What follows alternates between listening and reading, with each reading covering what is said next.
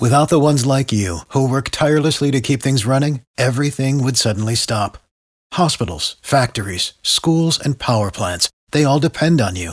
No matter the weather, emergency, or time of day, you're the ones who get it done. At Grainger, we're here for you with professional-grade industrial supplies. Count on real-time product availability and fast delivery. Call, clickgrainger.com, or just stop by. Grainger, for the ones who get it done.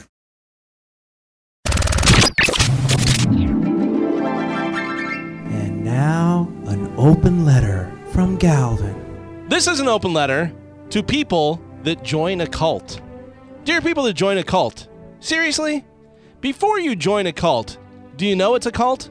And if so, have you ever seen a successful cult? Has there ever been a testimonial where someone said, well, once I joined the cult, things really seemed to turn around for me? No, every cult ever has ended with either gunshots, fire, or drinking Kool-Aid laced with cyanide. Even if you got tricked into joining a cult, as soon as you realize, you had to go, oh snap, I'm in a cult. I should have just pieced out immediately. Can't you just tell by the way someone looks or acts that they're crazy and you shouldn't be doing anything they tell you to do?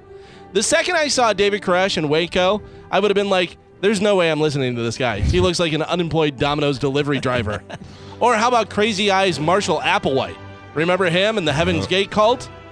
I wouldn't even take a movie recommendation from that kook, let alone letting him talk me into wearing a tracksuit and putting a plastic bag over my head.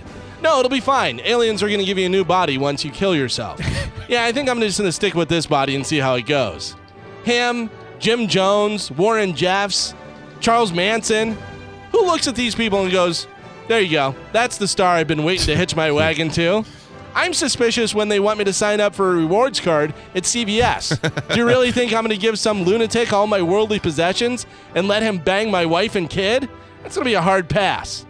If you want to follow someone, don't. But maybe just read a nice biography like In the Making, Celebrity Sex Tape by Farrah Abraham, or Viking by Fabio, or maybe A Sure Thing by Nicole Snooki Paluzzi.